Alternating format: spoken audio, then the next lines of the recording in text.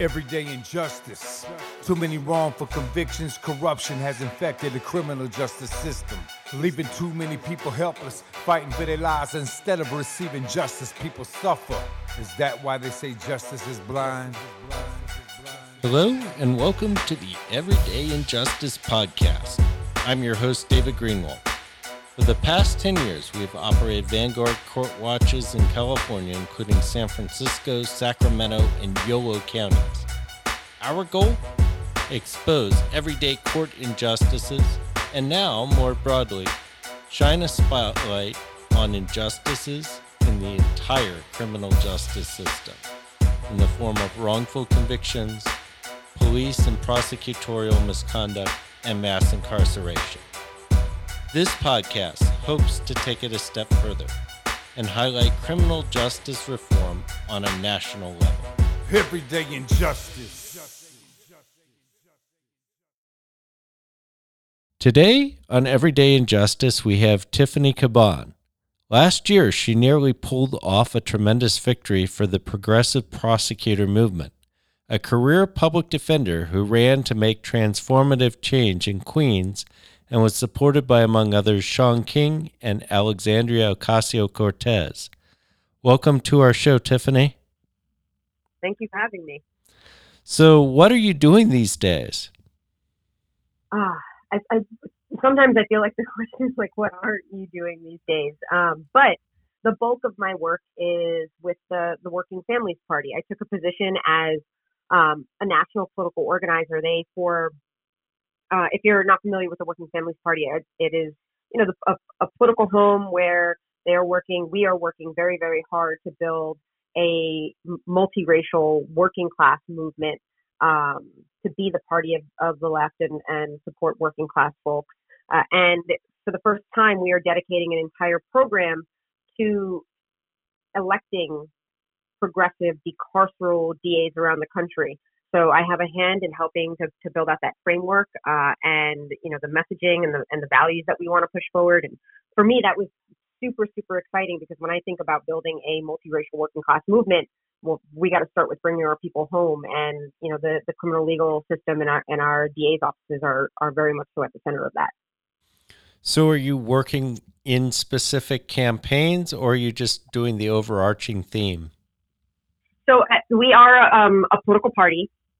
We go into places where we have a presence, and we have coalition partners, community-based organizations that are doing work on the ground, and we talk with them and get a sense of if there is a candidate there that is running, that values align, that is going to be progressive, is going to be accountable to folks in our movement, and we uplift them, we help them. We give them any training and support that we need, and we support their campaign. So, we helped out. We were one of the many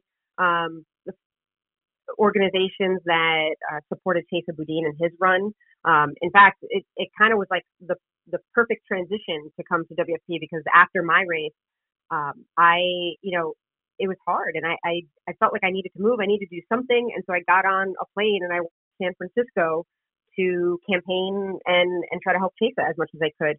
We recently supported Audia Jones and also Jose Garza, who very excitingly, won the popular vote, but there still is a runoff. So that's coming up, and we continue to support his campaign. And we are looking at and identifying and supporting other campaigns as well. Yeah, we talked to Jose a few weeks ago, so that was an exciting outcome the other night. Yes, he's great.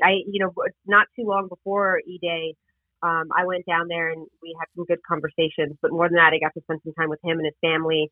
And, Jose is the real deal. And he's one of those people that there's something very, very special that happens when you have somebody from a public defense background that runs for district attorney. So, not to bring up bad memories, but I did want to talk a little bit about your race and how it was that you ended up coming up just shy in that one.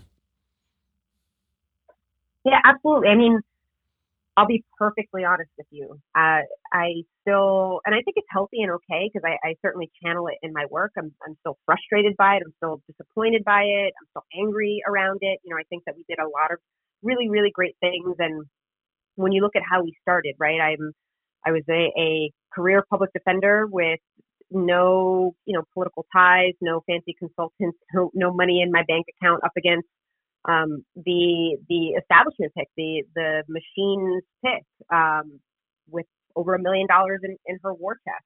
And we built something really, really incredible. And so at the same time, while there are some of those feelings, overwhelmingly, I feel good about what we did. Some really great things have come out of it. I've said it a lot post-campaign, but sometimes even when you lose, you win. I look at the broad coalition we built. One of my proudest moments on the campaign trail was the day that we had this big rally, stood alongside endorsers from organizations where literally I was side by side with formerly incarcerated folks, sex workers, undocumented immigrants, saying that they were getting behind our vision and what we wanted to put forth in the district attorney's office. And then also having these very people partner with communities and organizations that where relationships didn't exist. We had groups from other parts of the borough, for example, pairing up that, we had middle class, upper middle class white moms working with our undocumented communities, working with our super leftist abolitionist folks that were supporting us. And that really broad coalition that came together, they're still in relationship. They still talk. They're still organizing together. And that is a really, really beautiful thing to have come out of the race. And then not only that, but, this opportunity with WFP, it's essentially allowed me and us to take what we ran on and scale it nationally. A large part of the work that we are doing is really shifting the narrative and pulling back the curtain and talking about the ways and having bigger platforms to talk about the ways that our criminal legal system does not work, and how we should be centering public health solutions to a lot of the things that we have criminalized over decades, whether it is, poverty, mental health issues, or substance use disorder. So I think a lot of good came out of it, and it was one of the most important, profound experiences of my life for sure. And I'm definitely grateful for it. So how do you end up going from basically, an unknown kind of, person challenging the establishment to nearly upsetting this candidate who's backed by everybody, who is anyone in New York? People power. I mean, it is, I think my race is just one of the best examples of the power of grassroots organizing and centering directly impacted folks. What we did in my race certainly was, in a lot of ways, we expanded the electorate. We had people that came out to vote that normally don't, and were excited to come out and vote for a district attorney. A lot of people don't even know you vote for your DA. But I think really what carried our campaign and allowed us to have the success that we did was our commitment and relationships, and like the accountability models we had in place. People felt heard. They were allowed to make the campaign their own, and it grew very, very quickly. Like, a lot of people think that our campaign took off when Congresswoman Alexandria Ocasio-Cortez endorsed, and Senators Sanders and Warren endorsed, and the New York Times endorsed, and yes, that was great. It definitely helped. But for the folks that are on the inside, for all of our hundreds and hundreds of volunteers and supporters, I mean, we could feel the energy building, the groundswell building well before that. We knew that there was going to be a moment where it popped, because we were just in such close relationship. We were going into communities and having conversations. We were doing these forums and these debates, and it was really clear to see over time that, not just people were clearly very quickly moving to meet us where we were at policy-wise, which is another win from the campaign, because there were commitments that were made in our race that never would have been made if we hadn't been present.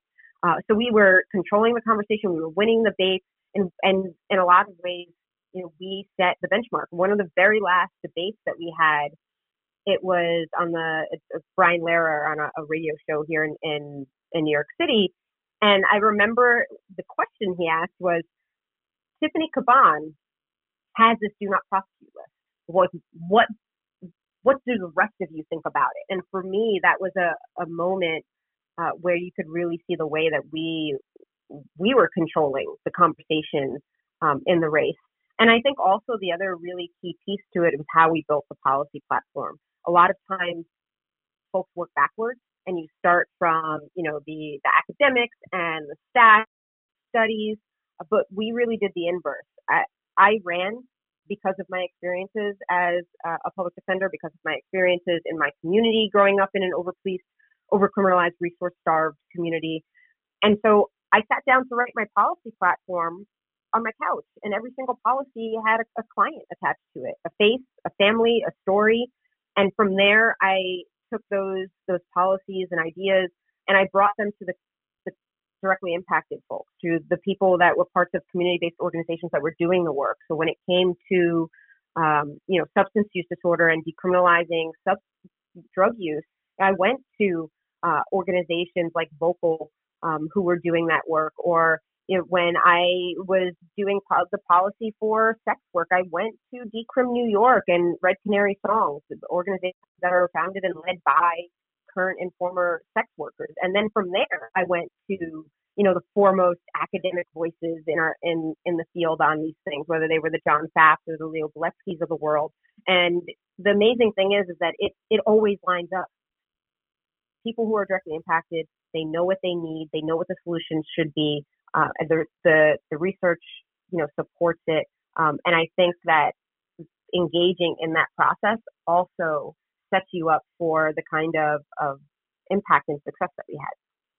So when you started out, did you know that this was going to work? Did you have this feeling, or were you just no idea? No idea. Oh, I will say this. I was born and raised in Queens. I live in Queens. I was practicing as a public defender in Manhattan, and our current DA in Manhattan was a self-proclaimed progressive prosecutor, but I was in court every single day after these so-called progressive policies would come out, and he'd get, applauded for them, and it'd be in the media. And consistently, my clients would be the exception to the rule.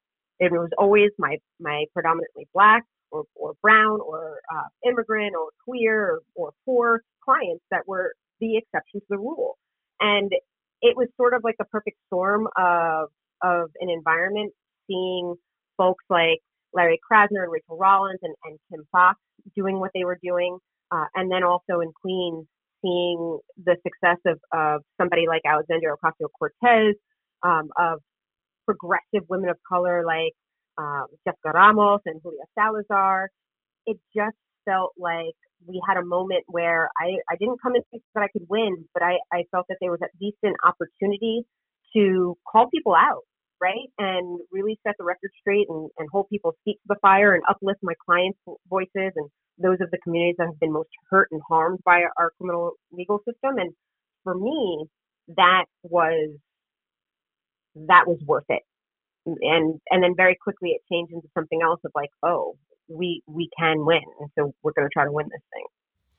It's really interesting. I've been having conversations with progressive prosecutor candidates literally across the country. I've probably interviewed 15 to 20 now. And it's a very impressive group of people. They speak very well. And they're very grounded in their local communities. It's kind of this interesting phenomena because it's a national movement, but it's really rooted in the local communities. But how do you take the energy and the passion and these ideas and turn it into something that can get people elected? I think a few pieces have to be present. We're seeing some success across the country, but one, there's nothing more powerful than pairing policy with storytelling. And to be able to do that effectively, it has to come from a place of personal experience and deep relationship with folks who are directly impacted, and building trust there to be able to uplift and honor and tell those stories and center folks in the work. I think that that's really powerful when it comes to scaling these movements, but then it's also the infrastructure of how you organize and your campaign culture and all of those things. There has to be a feeling of an ability to to engage in accountability practices, to engage in a certain level of co-governance, understanding that you are a vessel for others, and that you are there to serve them. And, I think that those are probably some of the biggest ways that we can be most to things to focus on if we're going to be really successful in building these broader movements. What do you see the key issue that people focused on that said, oh, okay, I'm going this way? I don't think it was one key issue.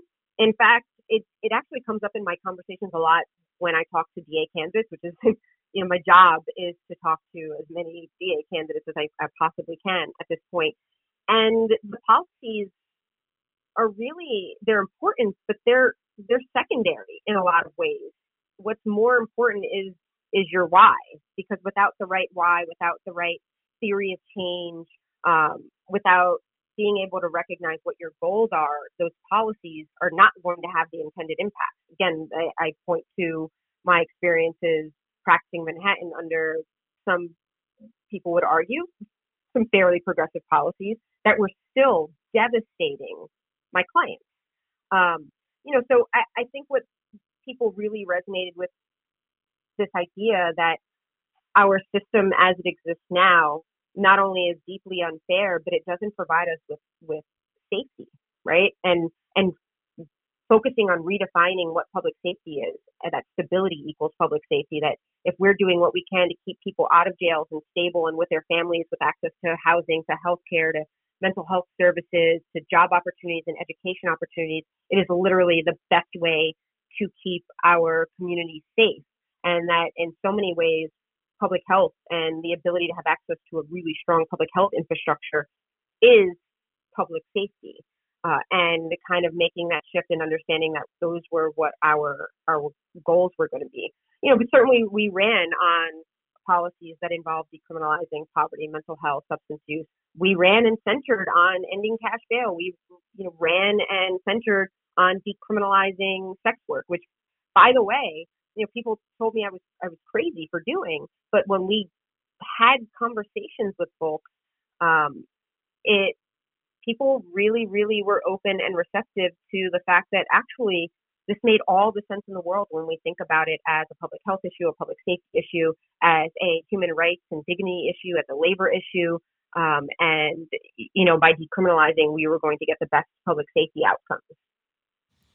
What do you see as the future of criminal justice reform? I'll tell you what I wish for the future of criminal justice reform, for criminal legal reform, is that we get to a place where we not only recognize that things like substance use disorder are a public health issue, a public health crisis, and not to be criminalized and punished and people incarcerated over, but that we get to a place where we start thinking about violence the same way and understanding that violence is a public health issue and that we need to be taking steps to build the kind of infrastructure that provides support for reparative experiences around trauma and allowing people to heal, because in all honesty, hurt people, right? And so that's certainly my wish for the movement, that we start thinking, have a complete paradigm shift, a narrative shift around how we view harm in the first place, so that we can actually start using strategies that will help survivors and victims be made whole, but also help those who harm, those who offend, change behavior and live healthier, safer lives in the process. My dream for criminal legal reform is to say that we are going to work to, over time, completely divest from it and put everything into investing into a really good public health infrastructure and accountability practices that really do say, well, when harm happens, we have to do something about it, but that something isn't throwing people in cages and stripping them of their humanity and dignity and creating the environment for harm to occur again. Now, when you start talking about harm, it starts to sound a lot like a restorative justice narrative.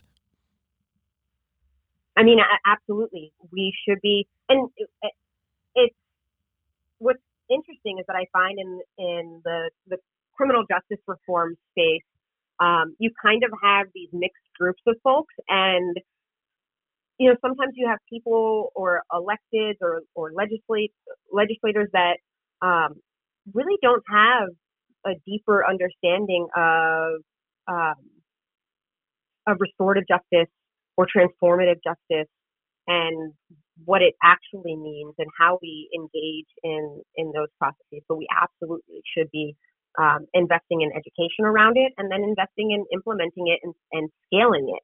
What's really cool is that, but at the same time a little bit frustrating, is that in places where these practices are engaged in small sort of like catchment areas where they're given the kinds of resources that they need, they are so successful in terms of outcomes. I even look at, this is a little bit different, but you look at violence interruption groups that are doing work with folks that are at risk for gun violence, and when they keep their catchment areas small and have good ratios of street workers or peace workers to at-risk folks, they can completely eliminate deaths due to gun violence in their areas. But if they are asked to scale irresponsibly, they don't have as good of results. Although, mind you, those results are a lot better than what we're getting with police and district attorney interventions. And then you look at programs here in New York, for example, like Common Justice, which is programming for folks that are charged with only violent crimes, where they bring those who have been charged and committed violent acts against others together with those who they've harmed or their families, or other individuals, to engage in restorative justice practices together.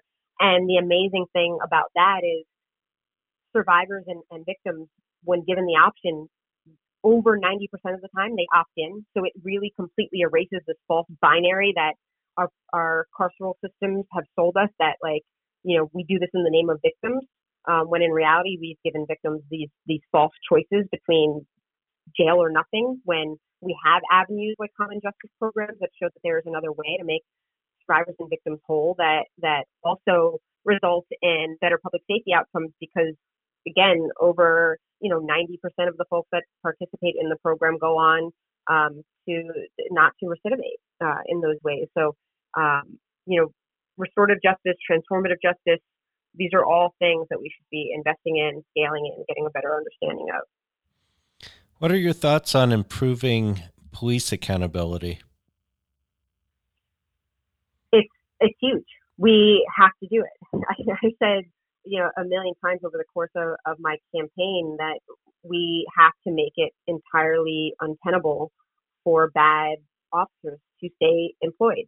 Officers who have histories of disciplinary problems, of falsifying records, of lying under oath, of committing, assaults or crimes against community members. These are folks that should not be allowed to wear a badge, and that's incredibly important. And what are your thoughts on the current bail reform fight in New York? When that pretrial package was passed, I just about cried because it felt that transformative. When you are a practitioner on the front lines every day, you see the gamesmanship and the way that these rules are weaponized against your client. There is no fairness.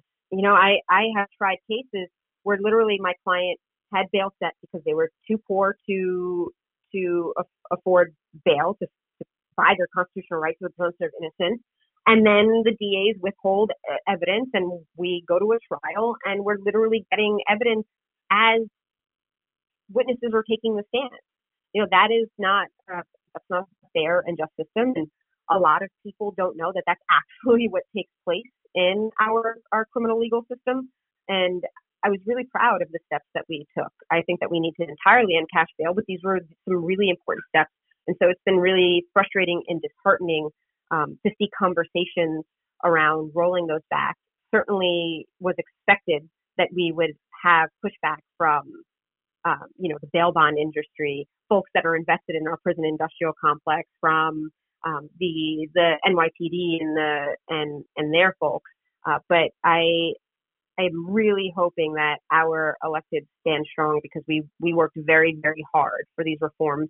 We had so many people at the table to talk about them years leading up to these things being passed. We know that these are the reforms that we need, that it works, and that safety does not come at the expense of literally devastating or safety for our Black and Brown and our poor communities. So it's a fight that we're continuing to have. I'm really proud to be fighting with the coalition and the community groups that are standing strong and demanding that changes not be made to our bail laws, and we're going to continue that fight. Well, bail is a really interesting issue for me because it's come a long way in the last 10 years, but I still feel like people don't really understand the issue. I was just in a court last week, and the judge imposed a $500,000 bail on the person. This is out in California.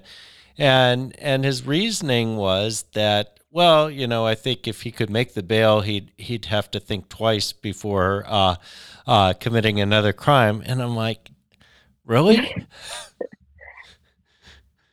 I mean, this is a judge. Yeah. Well, and it goes to show you, a lot of folks think, well, the judge is dispassionate, is by part, all of these different things, but the same barriers to access to those kinds of positions out in other fields exist in the legal field as well. And so our bench certainly is not representative of our communities, especially the communities that are most directly impacted. And it's like you said, a lot of it doesn't make sense. First of all, when you are, as a defense attorney, the most important moment a lot of times in a case is that bail argument, because you know that the most consequential thing that could happen in a case is whether your client is going to be incarcerated pre-trial or not. It's not about the strength of the evidence. It's not about how many good things you have to say about your client. It's about whether they get to fight this case from the outside or inside. And it's so, it's so outcome determinative. And that's really mind-blowing to a lot of people, but that's the reality of our system as it stands. And the system just of where we say, hey, even in places where there's like half bail reform, well, for nonviolent misdemeanor offenses, if you're poor, if you're wealthy, you get to fight your case from the outside. But if you are charged with a violent offense, for example, if you're poor, you're going to be incarcerated. But if you're wealthy, you still get to buy your constitutional right to the presumption of innocence. And how is that fair in any way?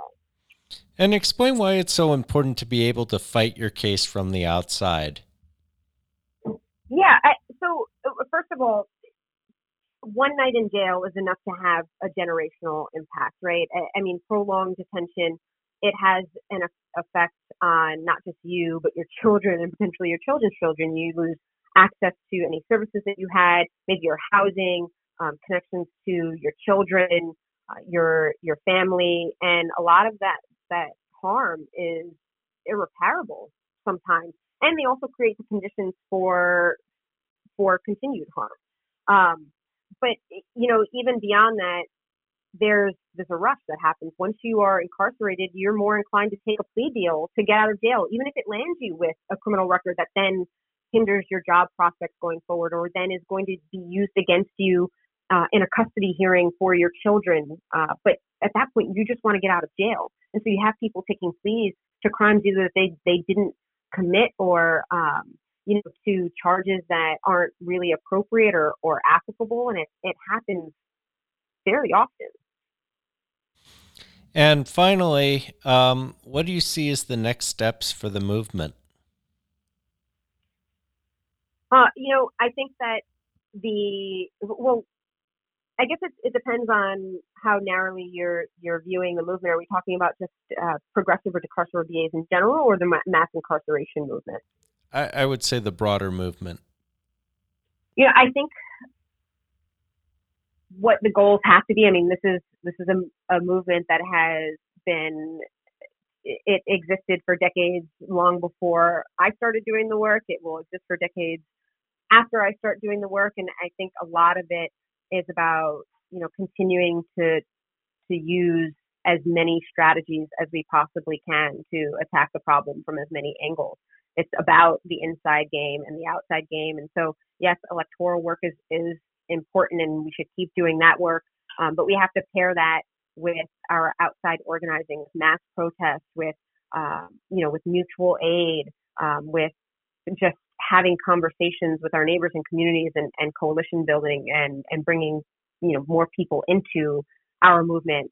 And a lot of it also is, we have to keep having this space to decarcerate, because when we look at movements as a whole, the successful movements, they're led by the people most directly impacted. And so to be able to support folks and get them into leadership positions, we have to bring them home. We have to get them out of jail cells with their families, and in a place where we are not feeling in acute crisis, so that we can do these things. Because that's part of the problem too. I mean, you look at it in terms of politics as well. When you see the folks that are most disempowered politically, the people that have the most barriers to political empowerment and don't engage in electoral work, a lot of it is because we are pulled in all of these different directions and are constantly in survival mode, that we aren't able to center that work. And so,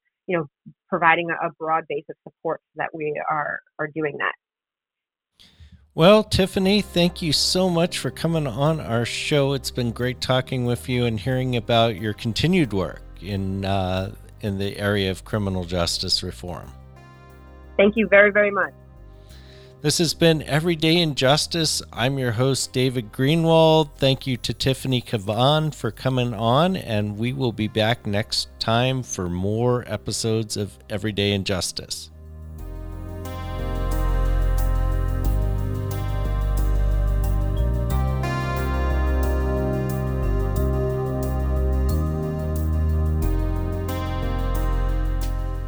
Thank you to George Powell and Norman Mouse Quake Barrett for the use of our opening, Everyday in Justice.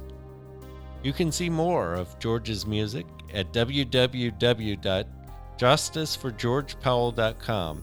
That's Justice for George Powell, all one word, .com.